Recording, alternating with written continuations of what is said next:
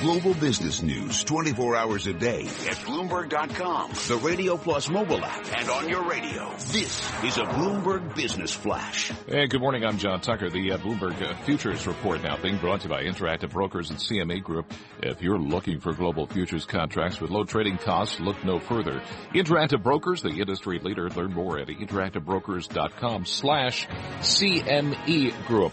Ahead of the Fed decision today, getting some readings on the economy right now. Industrial production, these are month-over-month numbers, down 0.4% after a 0.7% rise in the prior month. Right now, also capacity utilization, the numbers coming in a little weaker than what the analysts expected, 74.9%. The expectation was for 75.2%.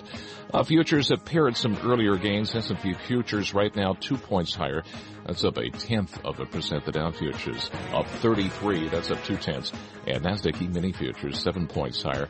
That is up 0.2%. We check the markets for you every 15 minutes during the trading day right here on Bloomberg Radio. Michael and Tom.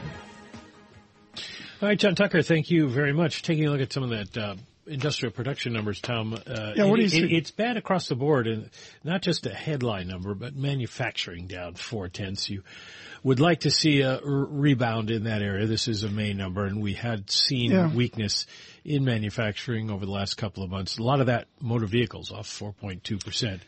Utilities were down 8%. Of course, it was a rainy, yucky May. Yeah. So not a lot of energy generation. Mining. Here's an interesting one. I want to go back and look at this because the chart I have in front of me doesn't go back far enough, but it was up 0.2. Mm-hmm. When was the last time mining was up? August of last year. So, I would look at capacity utilization, which is maybe the most fossil-like chart, most ancient chart that we have. And the vector down is getting back near the bottom of the 2001 recession. It is an ancient chart, capacity utilization, which means we must speak to an ancient gentleman with terrific wisdom and perspective. Who would that be, Mike? Well, he's not an ancient gentleman. He's an investor of a certain age. Yes, Can we put it and well preserved, we might point Jack out. Bogle is the founder of Vanguard. And things have changed in investing over the years, and yet you are arguing, as you always have, that passive investing still is the way to go for investors. Never mind all this quant stuff. Never mind jumping in and out to arbitrage, small price opportunities. Buy and hold forever, basically, is your advice. That is my advice. Buy and hold the total stock market forever, or the S&P 500 for your equity position, and the total bond market for your bond position. Yeah.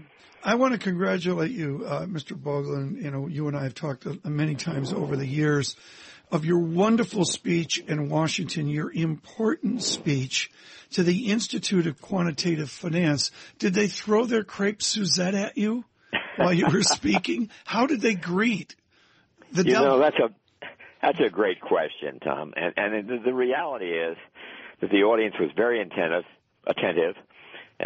gave me not a standing ovation, but a pretty nice ovation at the end. And as I talked to those quants down there, I'm going to guess the majority of them, and maybe the vast majority of them, when it comes to their own money, are investing in Vanguard index funds. Listen to you promoting. What's a pragmatic school do? Your pragmatic school, what do you do given negative interest rates, new low terminal values, and frankly rate regimes that a young John Bogle knew? Well, we had, during my career in this business, now 65 years or so, or soon to be 65 years, I should say, the average return on stocks has been around 12%.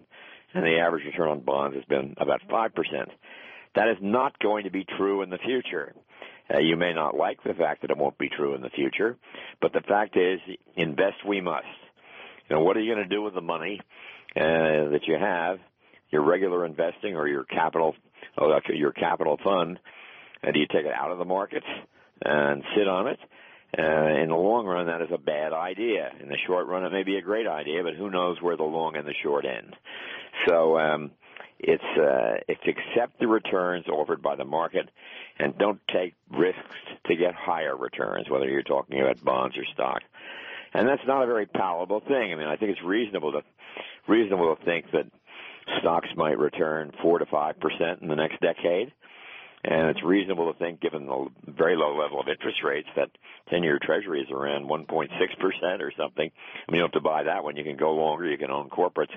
But you can probably get around a 2.5% yield on bonds. So a balanced portfolio is going to produce, maybe a 3% return, something in that range. That's the fact. And there's another fact, Tom, it's even worse, and that's before the cost of investing. And if the return turns out in a balanced portfolio, and I can be a little on the low side. I don't think I'm going to be on the high side very much. When you take a couple of percentage points, which is what it costs you to own mutual funds, you take that 3% down to 1. I won't comment on tax inefficiency of most mutual funds, but it's every bit of 1. So you just do the best you can in the environment as it exists today. Take what's there. Don't reach. Don't, as somebody observed once, if you've lost in the first 7 races, don't take all your money, anything you have left, and bet in the favorite in the 8th. It's not a good. It's not. It's not going to be a winning bet. Mike, jump in here, please, quick.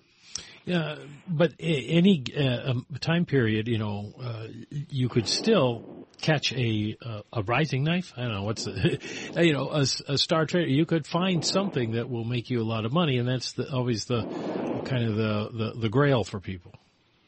Well, sure, that's the grail for people, but the reality is, for every stock that beats the total stock market, there is essentially, not quite this simple, but almost, there is a stock that loses to it. So if you're sure you can always buy the winners, please be my guest. But I've never met anybody who could.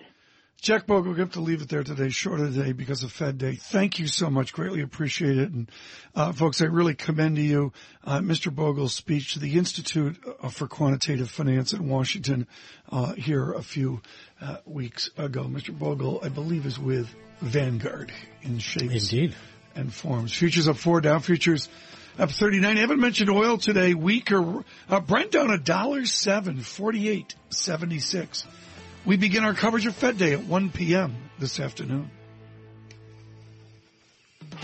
Counting down to the opening bell, brought to you by Jeep Grand Cherokee, the most awarded SUV ever. The Grand Cherokee continues to raise the bar with its luxurious interior and legendary 4x4 capability. Try one at your local Jeep dealer today.